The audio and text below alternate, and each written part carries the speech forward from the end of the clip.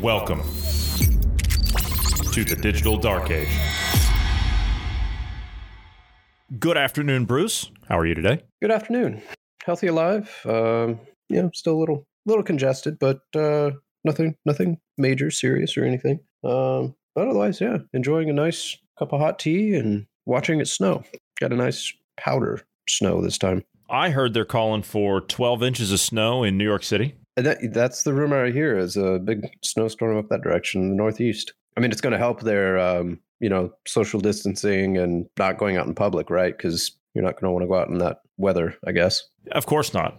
But, okay, I tell you what. That's the weather. That's climate change. We're not talking about climate change today. Let's talk tech today. So we've got enough build up over the last few weeks here. Let's get into some tech. So let's start with Dominion voting machines. There's plenty to talk about here, but I don't want to spend all the time in the world on it because there's a lot of other tech stuff that I want to talk about. But a Renew report is out saying that the Dominion error rate of 68% was intentionally designed to create systemic fraud. Look, it's not uncommon for these machines to have, shall we say, issues. And that's why a lot of countries around the world don't use them. Rumor has it that today subpoenas have been issued for the seizure of Dominion voting machines in Maricopa County, Georgia. And honestly, I think it's a little late for that. They should have seized those machines the day after the election before they could go through and they could wipe them. Michigan has already wiped their Dominion voting machines. And any other time that's like Rudy Giuliani and a couple of the people of the legal team actually got warrants to go in to have a look at the machines, but the people that were there said, well, we can't even let you near them. Yeah, they had a warrant to go into the facility where the machines were, but they were not allowed to mess with the machines at all. It's really a sad deal when you can't even audit or search for the information or the evidence of voter fraud or even disprove that there is voter fraud. I mean, that's really all we want, right? Is to verify that there was no voter fraud. Yeah, and that's exactly what needs to happen here. A forensic report from Allied Security Operations Group of election results from Antrim County in Michigan concluded that the Dominion voting system is intentionally and purposely designed with inherent errors to create systemic fraud and influence election results. Isn't that what we know already? We know these machines are manipulated. More than that, didn't you say that these things have Ethernet ports coming out of the back of them anyway? Yeah, so you're supposed to be able to update the operating system online and everything. And when the voting is actually going on and the tabulating and all that, they're not supposed to be connected to the internet. Well, we have affidavits and witnesses saying, no, they were connected to the internet during voting and during the counting and, all that. So, problem there much? Yeah. The report reasons that while the allowable election error rate, I don't think you should allow any error rate of an election. The allowable is like 0.000. I mean, it's a really small percentage of allowable error rates. Oh yeah, okay. So 1 in 250,000 ballots. I got you. Okay, that's the actual error rate. But they observed. Okay, so that calculates into exactly what you just said. It's 0.0008%. That's the allowable error rate. Okay, so it's basically nothing. All right, got you. Yeah. Which they're calling anywhere of a 3 to 5% margin of error for any state anyway. That's about normal anyway. They observed an error rate of 68.5% with Dominion voting systems. Its findings focus on Antrim County, which saw its election results glitch and flip thousands of votes for President Trump to Joe Biden. This demonstrated a significant and fatal error in security and election integrity. That's what all this is about, is the integrity of the election system. Do you have a quote from the audit, the court-released audit, by chance? Because I've got a quote right here that fits with this. Yeah, go ahead. This is a quote from the court-released audit of this this system, right? Research is ongoing. However, based on preliminary results, we conclude that the errors are so significant that they call into question the integrity and legitimacy of Antrim County 2020 election to the point that the results are not certifiable. Because the same machines and software are used in 48 other counties in Michigan, this cast doubt on the integrity of the entire election of the state of Michigan. That's just the preliminary. That's not even like going in. Yeah. And this is that's exactly that. The Antrim County back in 2016, Trump won Antrim County 2-1 over Hillary. Whereas this time he lost by 3,000 overnight, might I add. Well, that doesn't sound suspicious or anything. No. He was following the trend of 2016 before the 3 a.m. dump that we've seen in multiple states, or 4 a.m., whatever time it was. And then all of a sudden, when the workers came in the next day, they were surprised to find that there was Trump was losing by 3,000. And there were people there that were still counting, by the way. Yeah. Which, okay, so the electors met and they cast their vote. Joe Biden, 308 electoral votes, which, okay, you know what? I'm glad. I'm glad. That's good. That's good. Now, given what we discussed yesterday, I'm all on board with how this went, because now we're getting to know who put their name on a fraudulent election, aren't we? Yeah, and there may be some legal repercussions. They may end up they may be behind bars if this goes the way of the Constitution. Presidential legal team member Lin Wood has put out a tweet earlier today saying that the Georgia state governor, Brian Kemp, who certified the election, by the way, along with the Georgia Secretary of State, he said, well, President Trump really doesn't like throwing Republicans in jail, but these two are going to go to jail. Something to that effect. And you know what? There's a lot more that need to follow. Anybody that certified and stamped this fraudulent election, this piece of garbage that's out there in the world, out there for the world to see, you're going to get what's coming to you in a court of law. It's going to happen. And Mitch McConnell, who's out there saying, oh, this confirms that this is President-elect Joe Biden. What's the matter, Mitch? Are you afraid they're going to break your arm next time? Because the last time you appeared in front of the cameras when you weren't doing what you were told, you look like you got a shellacking. So what's going to happen the next time? What are they hanging over your head? That's what I want to know. What are they hanging over these people's heads? Is it in the data dumps? Is it in the data dumps? Have you people taken money? Are you compromised? What is it? What is it? That right there is bothering me the most, because as somebody who's looked in and done investigations into organized crime rings before and gone after people that are involved in racketeering, I want to know. I was always the kind of person that would look into something and I would keep going and dig into that paper trail, and I would not be able to sleep. I would not be able to be satisfied until I could make that connection. And this one, I want to know what they have on them. How bad? I just want to know how bad it is. I mean, I already have a good understanding as to how bad it is nationally and internationally, for that matter. But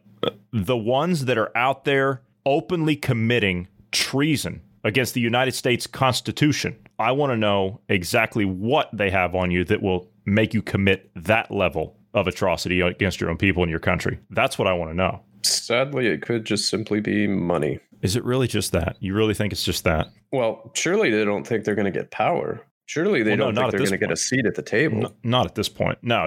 I mean, politicians are stupid, but I refuse to believe that some of them are that stupid. Well, I mean, when I say at the table, I mean, at the coming Great Reset, that kind of... Oh, yeah. No. They're not going to get any of that. No.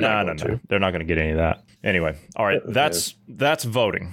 Like I said, there's affidavits going out. To be honest with you, I don't think they're going to find anything. But you guys should have seized all that 24 hours after. You should have grabbed it, no questions asked. But yeah, we have to follow. And you know something? This whole racket with Joe Biden that's up there giving some kind of acceptance speech. I heard part of it this morning. That's disgusting. We have preserved our Constitution. The American vote and our democracy have prevailed. Nope. Have you lost your ever-loving mind? Nope. An element of the Constitution just died. And saying this is a democracy, you're right. You're right. If this is going to continue, you're right. This is a democracy. This is what it always devolves into, is a bunch of elite cheating, and it usually eventually devolves into us killing each other. So, all right. Let me see. Let's get off of that. So, we're not going to know anything until things progress here, and I don't expect this to be okay. Let me put it this way. I expect, and I'm just going to say this one thing on the election, I expect between now and January 20th to be some of the most interesting days, election related, that we've ever seen. They've already been, so I think it's going to get even more interesting, to be fair. It's we're living in a historical time. We are. All right, over to big tech. Over to big tech. Top Facebook and Twitter execs donated tens of thousands of dollars to the Biden campaign. You don't say. You don't say. I mean, I never would have seen that one coming. Top executives at Facebook and Twitter donated tens of thousands of dollars to President-elect Joe Biden. Can you actually call him that? Yeah. Can we call him that now? No, because he's not officially. Yeah, he's not. Yeah.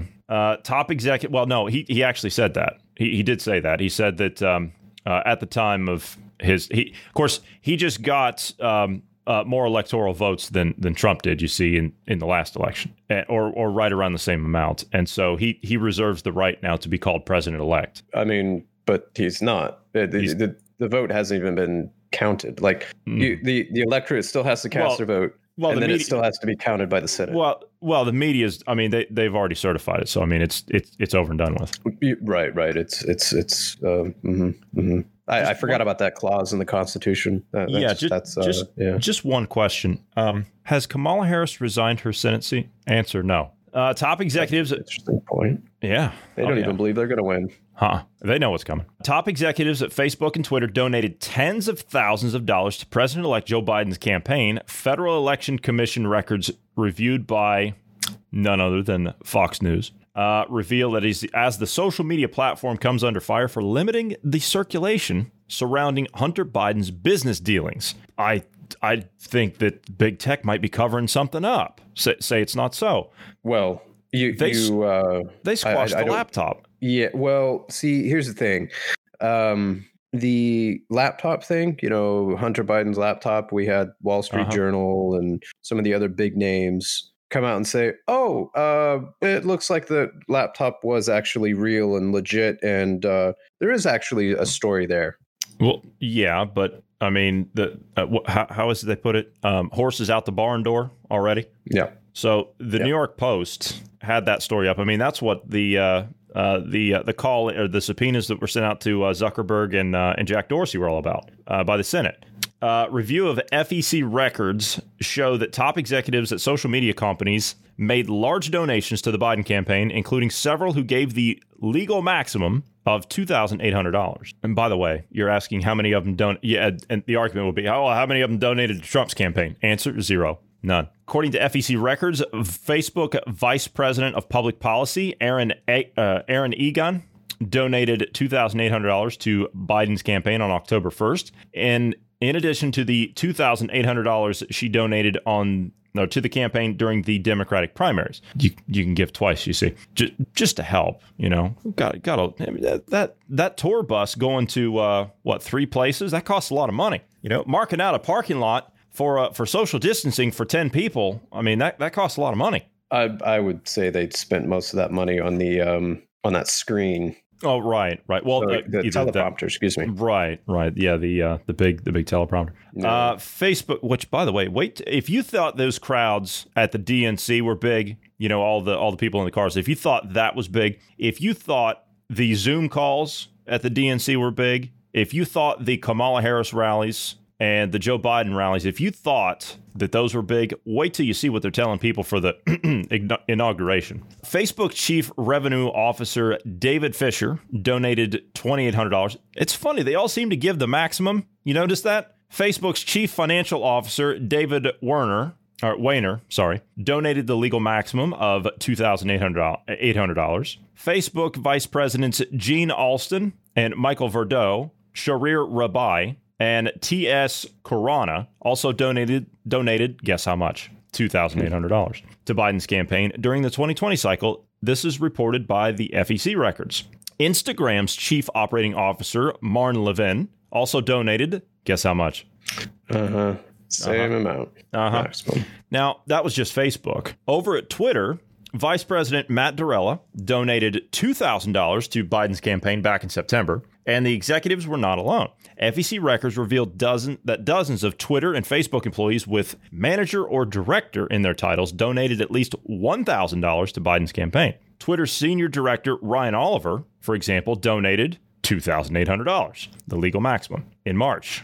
Senior Director of Product Management James Kelm also donated $2,800 during the primary and another $2,800 to his general election campaign, also reported by the FEC records. At Facebook, the platform's public policy director, Steve Satterfield, another public policy director, Michael Matthews, product manager, Brett Kintz, and Facebook director, Ibram Akoyusu. My bad on that one. They all donated the legal maximum of $2,800. Facebook program manager David Bartarolo donated $5,600, split between Biden's primary and general election campaign on March 29th. Just 2 Facebook employees with manager or director in their title donated to the Trump campaign, neither of whom gave more than $300, according to FEC records. Of course, according to, I'm sure, many people in the know on the other side, they're probably saying, well, yeah, that's what they had to do publicly, but imagine how much he took behind the scenes, right? Isn't that how it'll go?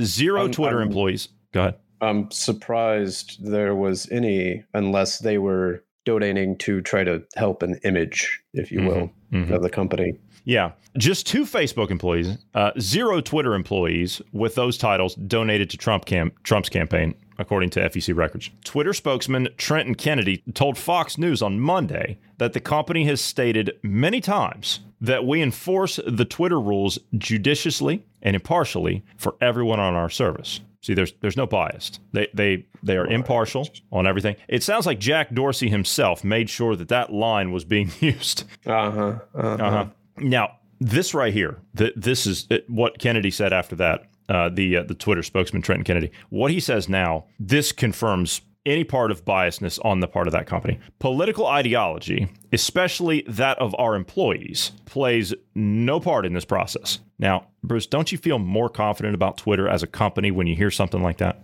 No, I don't. No? Are you saying that political ideology, especially that of their employees, plays a part in that process? Is that what you're saying? Are you saying that the Twitter employees have a political bias? Is that what you're saying? Yeah, just a little bit. Just, a slight one. Just kind of a tinge, A spokesman for the Biden campaign was asked for a comment on this one, and they said, no campaign contribution is going to change Joe Biden's fundamental values, including his belief that corporations who abuse their power should be held to account. So you see, he can't be bought. Joe Biden can't be bought. That is the most important thing here, is that he can't be bought, except, of course, by the Chinese Communist Party, which issue, I'm sure. It could be right.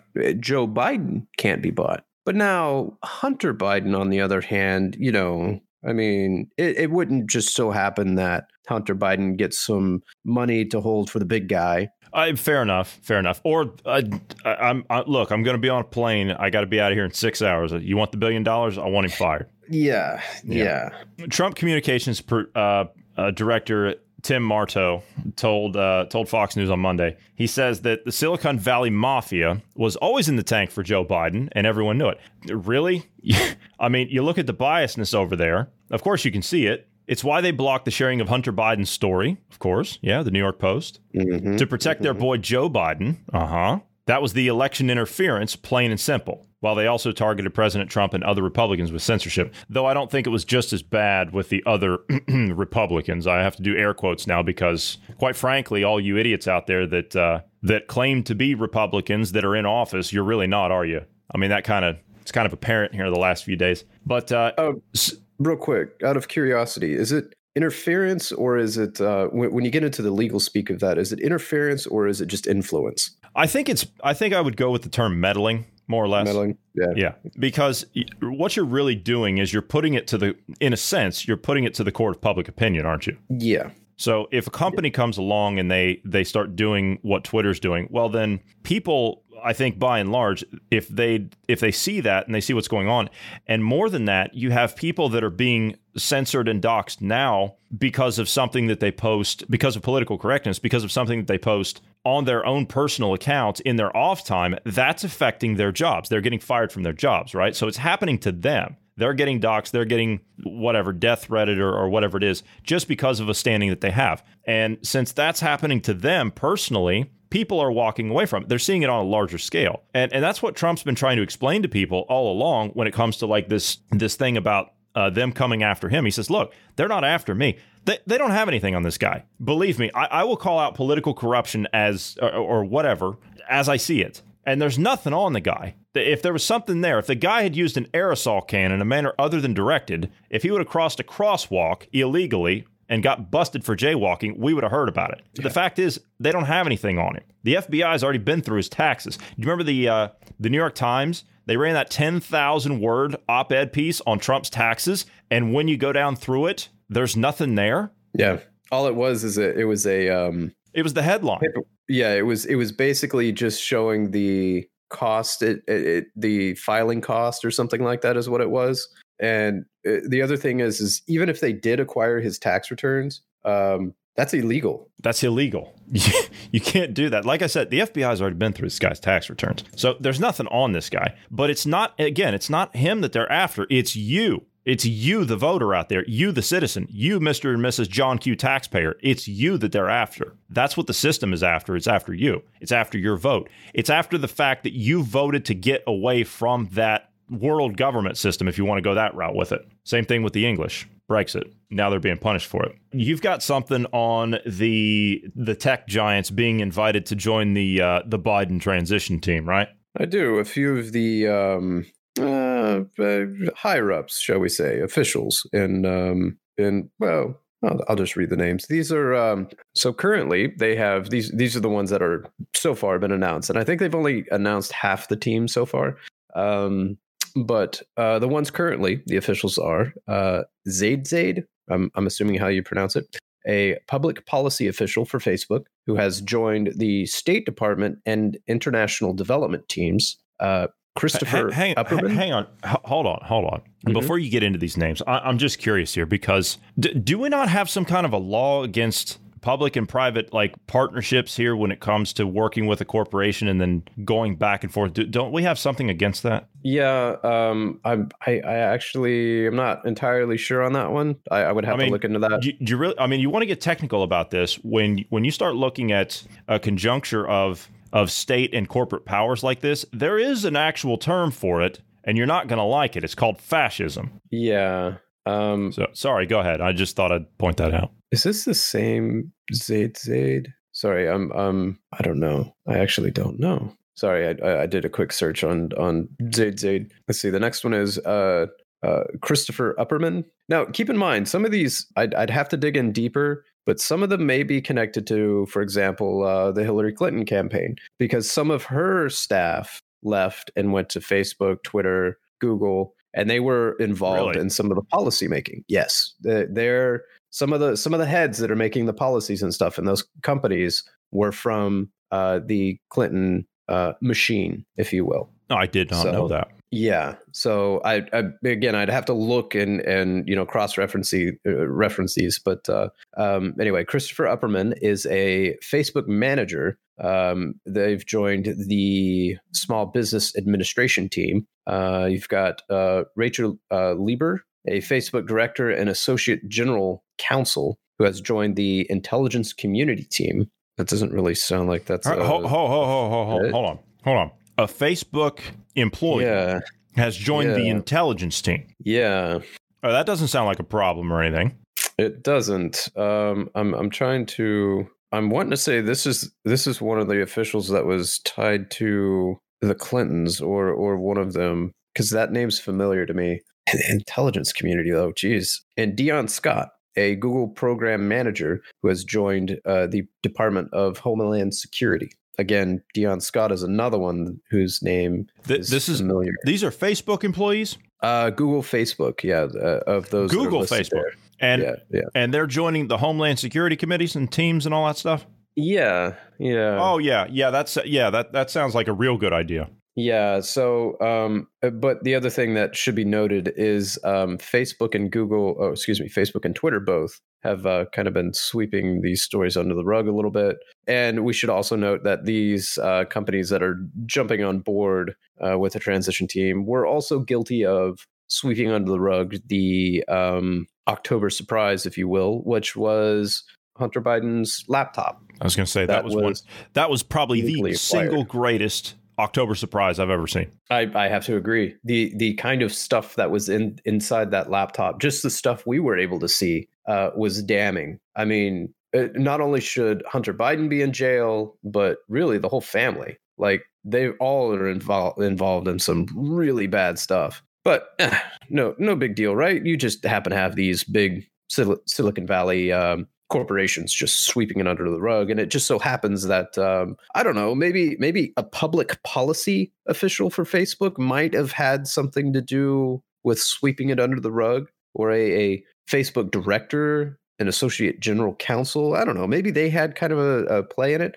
or how about a Google program manager? Maybe they had something to do with tweaking an algorithm to kind of sweep that under the rug a little bit. Maybe these are just kind of, paying them off for doing a good job. I mean, it sounds like they bought their position to me. Well, of course they did. But I mean, look at all those campaign contributions we went through just from Facebook and Twitter alone. Yeah. What, they gave a total, between the two tech giants, they gave a total of $300 combined to the Trump camp. And they gave the maximum twice.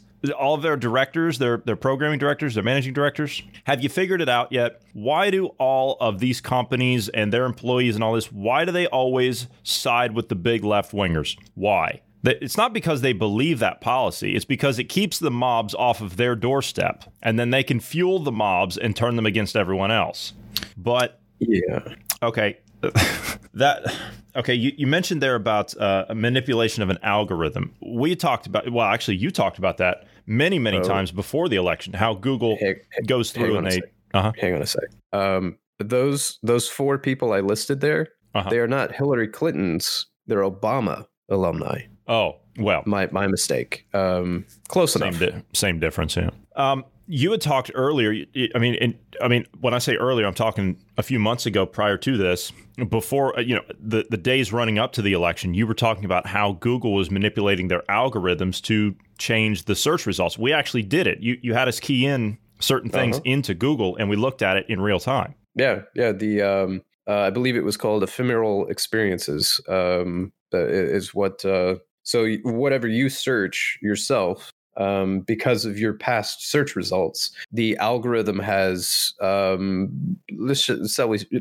we say, learned you, and it's unique to you. So this Dion Scott, he may be a part of that, writing that. I don't know, all the officials in that one, but yeah.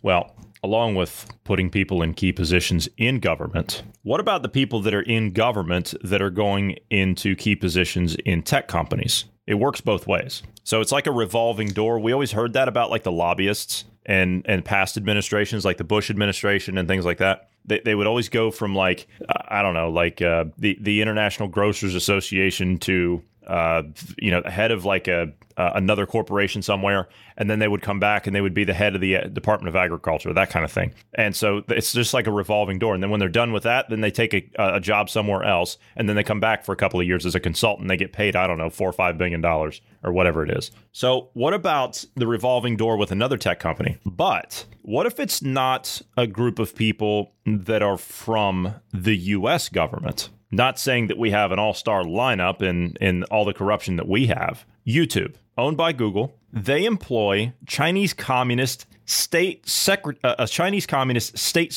Bureau of Software Engineers at Google to monitor YouTube. YouTube, the Google-owned video platform, is making headlines for vowing to censor all content flagged election fraud or errors. There are no 3 strikes anymore. The 3 strike thing's bad enough, but there are no longer any channels that are allowed that question anything that the media says, just like it was with COVID, with the World Health Organization and the UN. If you disagreed with anything they had to say, you're gone. Same thing now with the election. You disagree with anything that they have to say, you're gone. No 3 strikes, you're out. And so, what was it the other day that they said they had already kicked off like 5,000?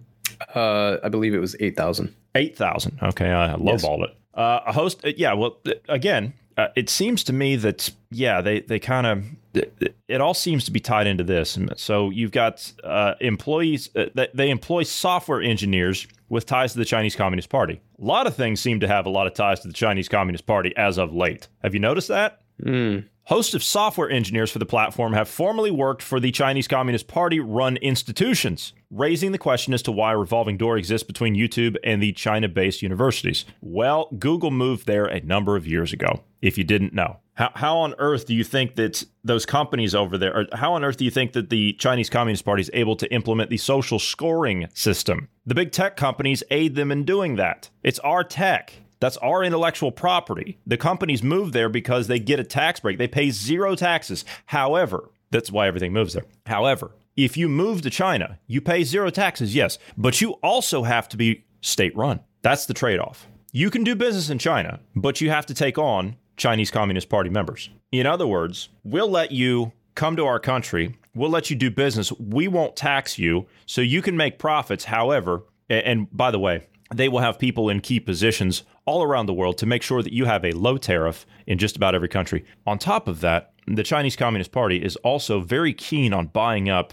shipping ports around the world, just on a side note, so they can get rid of that little import tax as well. So it's all profit, profit, profit, right back to the syndicate. That's what it is. So yes, you can do business in China. Yeah, you can save that tax money on your corporation, no problem. But you're going to take CCP members, and they're going to drive your company. They're going to drive the agenda. A software engineer for the video platform since May of 2019, Tai Jinjiang, previously worked as a project manager for Guangzhou Xi'an Technology. Jinjiang details his work for the Chinese-based firm as playing a major role in successful People's Liberation Army certification for Xinan Terminal by the Ministry of Public Security, State Secrecy Bureau, and IT Evaluation Center. In other words, Jinjiang led software efforts on behalf of the People's Liberation Army, which is their armed forces, appearing to reference China's People's Liberation Army and a host of Chinese government-led intelligence bodies. What's more, he notes he garnered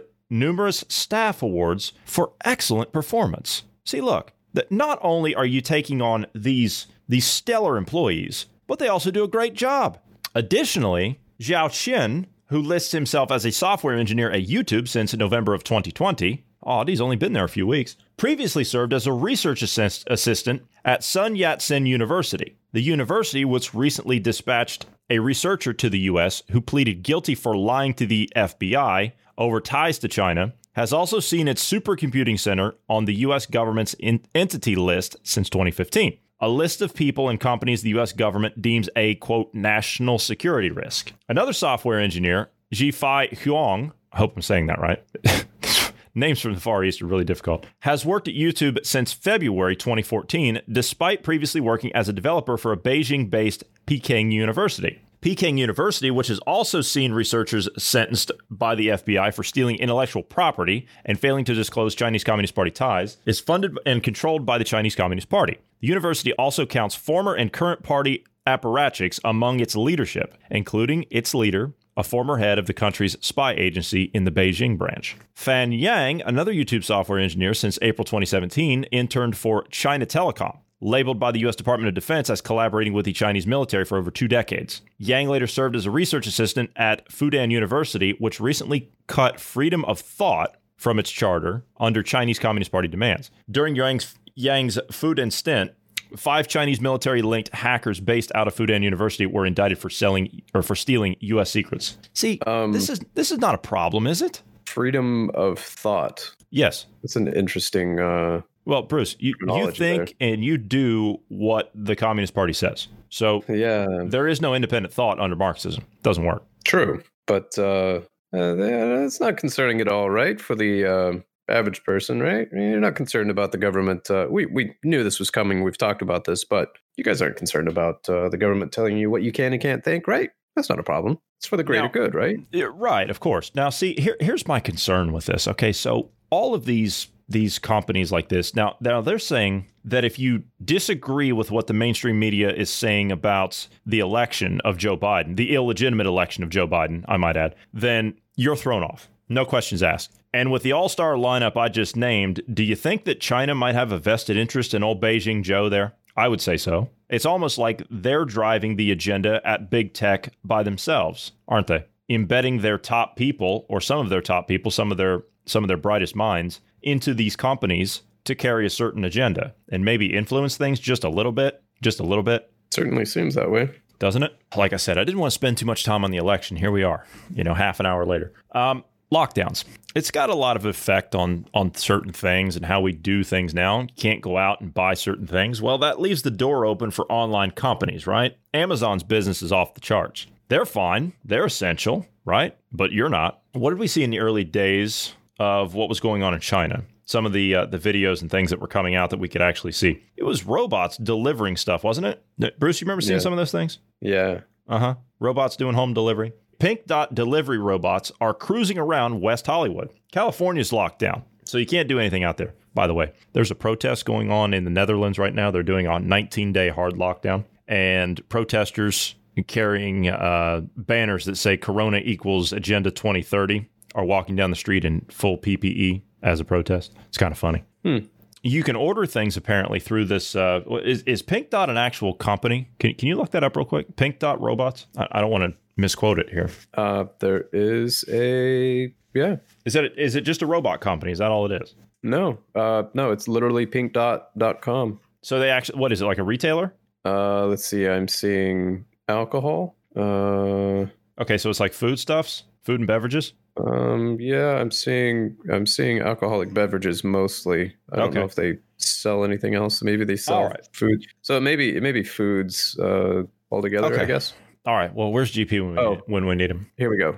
It's food, alcohol, smokes, and other essentials. Okay. So this company is apparently delivering all this stuff. They move around the city slowly, apparently, tentatively using the same sidewalks as their mostly masked people that are walking down through there. They kind of apparently it's kind of strange how these things operate. They kind of cruise along a little bit there, kind of slow. I mean, that's the thing about these things is they're really slow now. So if you order something, I mean, when one of these things delivers, it might take, I don't know, half a day to get there because of the speed of this thing. But they get their bearings and they, make a turn or something like that. But they go down like the main drag and they go down through all like the residential streets. And it's kind of, I don't know.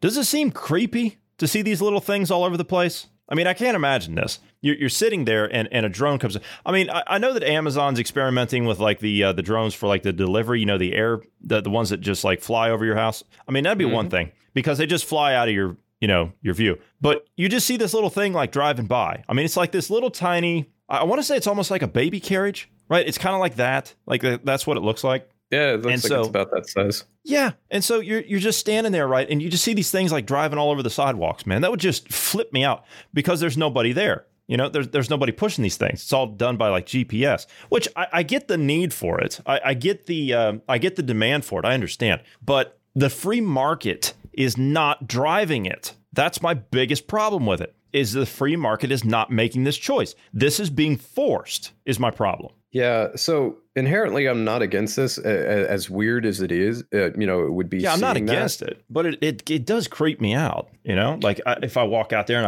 I see all those things. You know what I mean? Yeah. I'm on board. It would be weird seeing that, but at the same time, I personally would be concerned about things like what if somebody steals it, right? I mean, what if somebody just grabs one, cracks it open. Hold on a minute.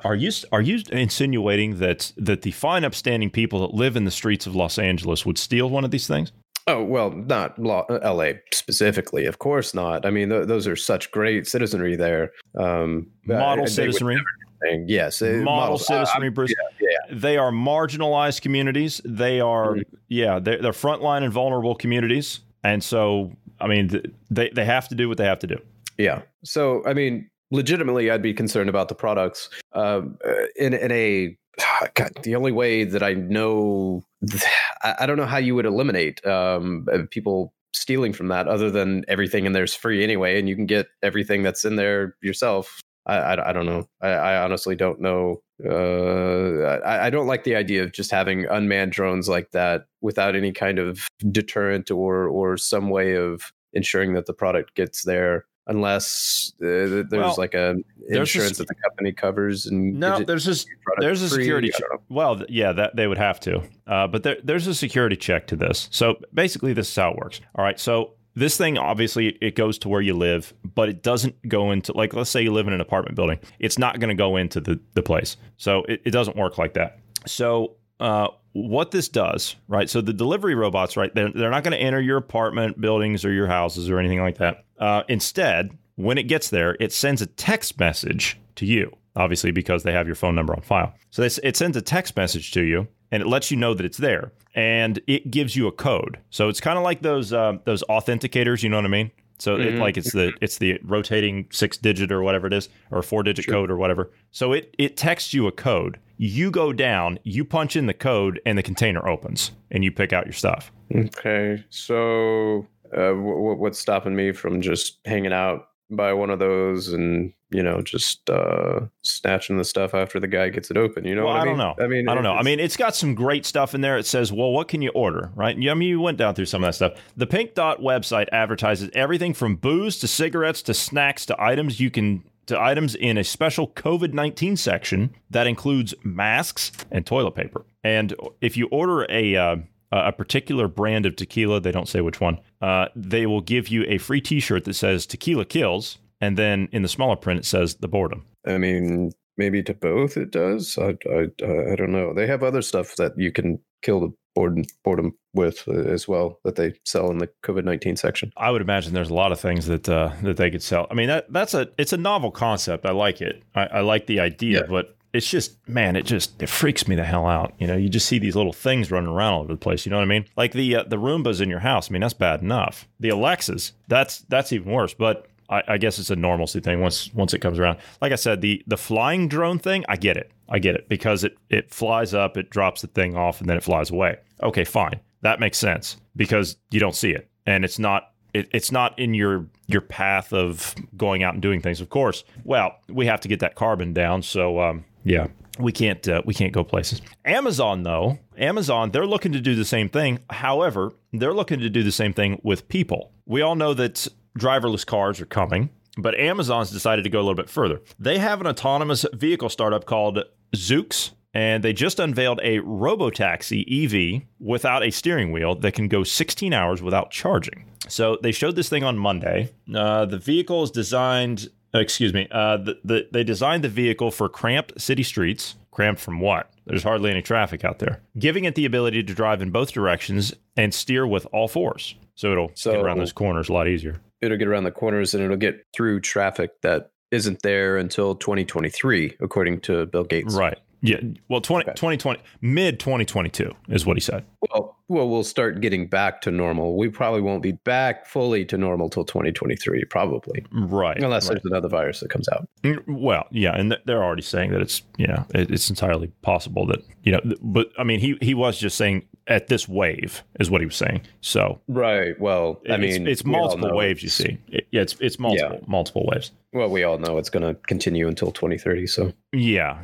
Well, I mean, something about that year. I don't know what it is. Something about that year. They all seem to be obsessed with it. The electric vehicle can travel 16 hours between charging. I used to go to those international auto shows. Like there was one. There's one that they do in Frankfurt, Germany, every year, and it's similar to like the Detroit Auto Show, the Geneva International Auto Show, and all that stuff. Well, they do one here in Frankfurt, and I went 2 years ago. And that was the last time I went. When I went there and I saw what I saw with all the cars, I said, I'm not coming back to one of these again. It was terrible. It was absolutely terrible. Every single damn manufacturer had electric. The future's now, blah, blah, blah, all that stuff. The future is driverless. And I'm thinking to myself, you come to these things because you want to see what the future is of motor cars for yourself. And everything that I was seeing, all the agendas of the big manufacturers, they were all on board with the same agenda, and it was taking you out of the car. I like driving cars. That's one thing that actually does it for me. I had a conversation with Bruce. You and I have a mutual friend in the UK. Well, several, but this one in particular. He was telling me about classic muscle cars, and he and I were having this conversation. He says, "Would you rather have?" He was asking me this. He says, "Would you rather have a brand new Audi S5 with all the sport package and all the rest of it, which is like $100,000? Would you rather have one of those, or would you rather have a mint condition, not restored or anything, but in mint condition, brand new 69 GTO, which one, Pontiac GTO, which one would you rather have?" And I said, definitely the GTO person. I said, "Is that a real question?" And he said, "Yeah." I said, "The GTO without question. Mm-hmm. I mean, that's a no-brainer. This kind of stuff right here, this electric car nonsense, I don't care. I don't care what anybody has to say. This electronic car nonsense, this self-driving car stuff, that makes me want to throw up. That's for somebody that is just too damn lazy to do the driving themselves. When I get into a car, I've got all that driver assist garbage on one of my cars. And you know what? I get in. The first thing I do is that I get in and I turn all that crap off. Why? Because I want to drive. I'm one of the few that actually still buy a stick shift because I like to shift. I like the experience of going through the gears. I mean, does no one, like, have we become that decadent? Are we that lazy now that we're transitioning into this? I wouldn't say it's laziness. For example, in a big city, right? I could see having self-driving cars, electric cars, those kind of things in a large city.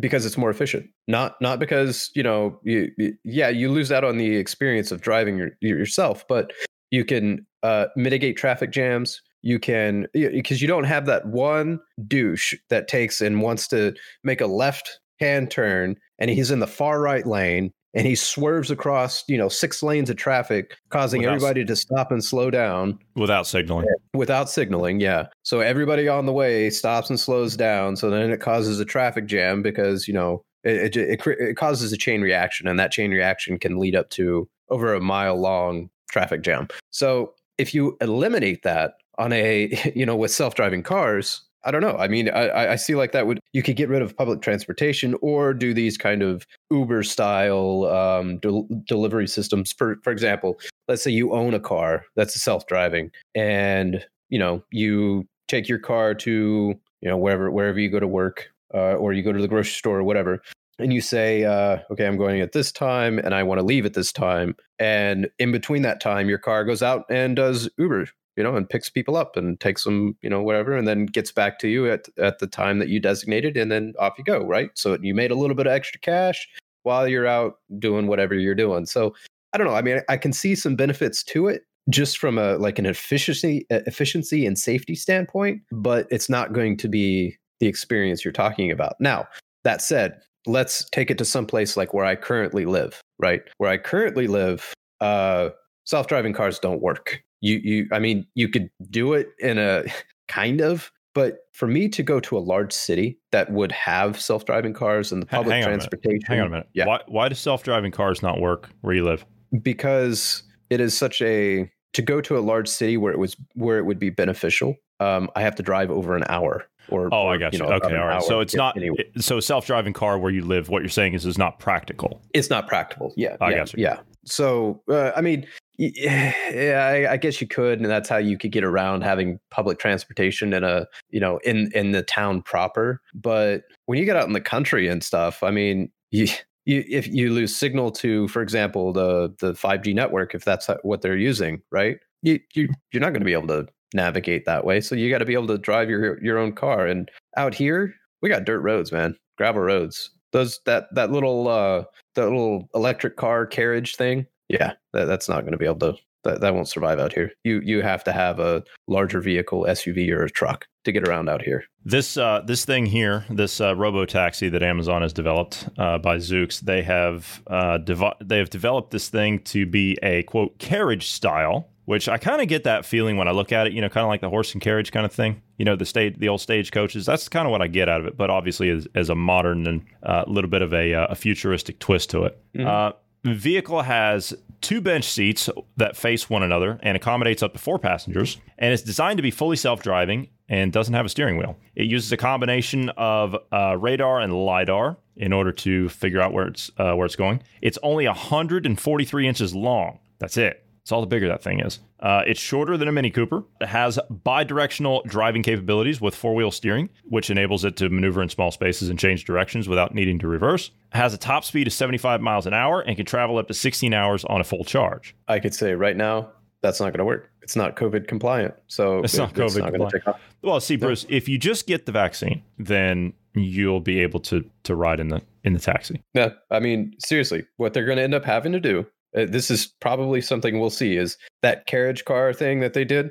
Probably what it'll end up being is, instead of having the bench seat, it'll be individual seats, and you'll be inside this little capsule, and it'll be like suicide doors or something. No, for each I capsule. don't think so. I don't think so. I don't think so. Let's look at it in long term. The cities are emptying out right now, right? Sure. Do you remember yesterday when I was reading the story from Murat K from the Soviet Union? Mm-hmm. What were people doing? What was one thing that he mentioned? People were trading their city flats for a car, right? Sure. Yeah, to get out. Uh-huh. So this goes to your earlier point that you were bringing up many, many weeks ago and many, many months ago when the exodus started happening. Who do you think is going to buy up those cities for pennies on the dollar? Either Silicon Valley or the government. One of the two. Mm-hmm. Silicon Valley. And what are they going to do in those cities? They're going to re-engineer and rebuild smart cities. And this is going to be some of their transportation infrastructure. Oh, yeah, absolutely. But I'm just, well, I guess you can't get in unless you're vaccinated anyway. Correct. And stay on top of the vaccinations. So you're going to be outside of the cities. You're going to be ostracized. You're going to be an outcast under this new system if it's brought in. And understand something. If they don't get this system in now, this is their last chance. If they don't get this in now, then they're not going to be able to. Because that's why they're pushing as hard as they're pushing, because this is their last chance. They're not going to be able to stop the development of the human species as a whole. They won't be able to stop it. Zoox hasn't revealed when it will launch its ride-hailing service, but confirmed that it won't be in 2021. Gee, I wonder what year they're going to bring that out. I wonder what year. Maybe, I don't know, because this is a prototype. Maybe, just a guess, maybe 2029 or possibly 2030, maybe 2030, maybe. The company is currently testing its technology in Las Vegas, San Francisco, and Foster City. I'll tell you why they're testing it in San Francisco, because San Francisco is a ghost town. It's an absolute ghost town. There's no one there. The bums are actually leaving. Did you know that? The bums are leaving. They're going to Oregon, where the drugs are legal. Or at least mostly legal. Mostly legal, yeah. Zoox is one of several companies sprinting to bring autonomous vehicles to city streets. This year, Waymo and GM Cruise announced plans to begin fully testing driverless cars to the streets of Phoenix and San Francisco, respectively. Cruise revealed its own dedicated autonomous 6-passenger vehicle called the Origin in January. GM is actually going to make something that works. I can't wait. But many major players integrate their automated driving technology into existing cars. So Zoox's new taxi sets the company apart in that respect. Amazon bought Zoox for a reported $1.2 billion earlier this year, and Aurora Innovation announced it would acquire Uber's self-driving division. Uber has a self-driving division? Since when? Oh, since the idea of self-driving cars came out, I imagine you gotta stay on top of the game. I guess so. You know, I've taken Uber. And of course, before all this, hell, GP and I took an Uber over here. It was funny. Nice fellas. You know, they were nice fellas. I believe Uber's they actually call that Advanced Technologies Group, and it fits underneath that category. I wonder if I can see when the creation of it was. I wonder if, Bruce, do you think if you could, because I remember them talking about this. I remember that Uber was talking about giving out, like, getting their drivers certified to administer vaccines a while back to give flu shots to anyone who wanted it in an Uber car. And I'm wondering, do you think they'll do the same thing with COVID vaccines? If you want a COVID vaccine when you get an Uber, just get it from the driver. I mean, I personally wouldn't, but I could see them trying something like that, maybe. Let's see. It just looks like they're going to provide. It looks like they're providing free rides to go and get vaccinated. So if you wanted to go get vaccinated, you could fill out the proper paperwork or whatever and get a voucher to get a free ride to go get a flu vaccine or what have you. So since this is like a flu vaccine, I would imagine they're going to do it for COVID. That's so convenient.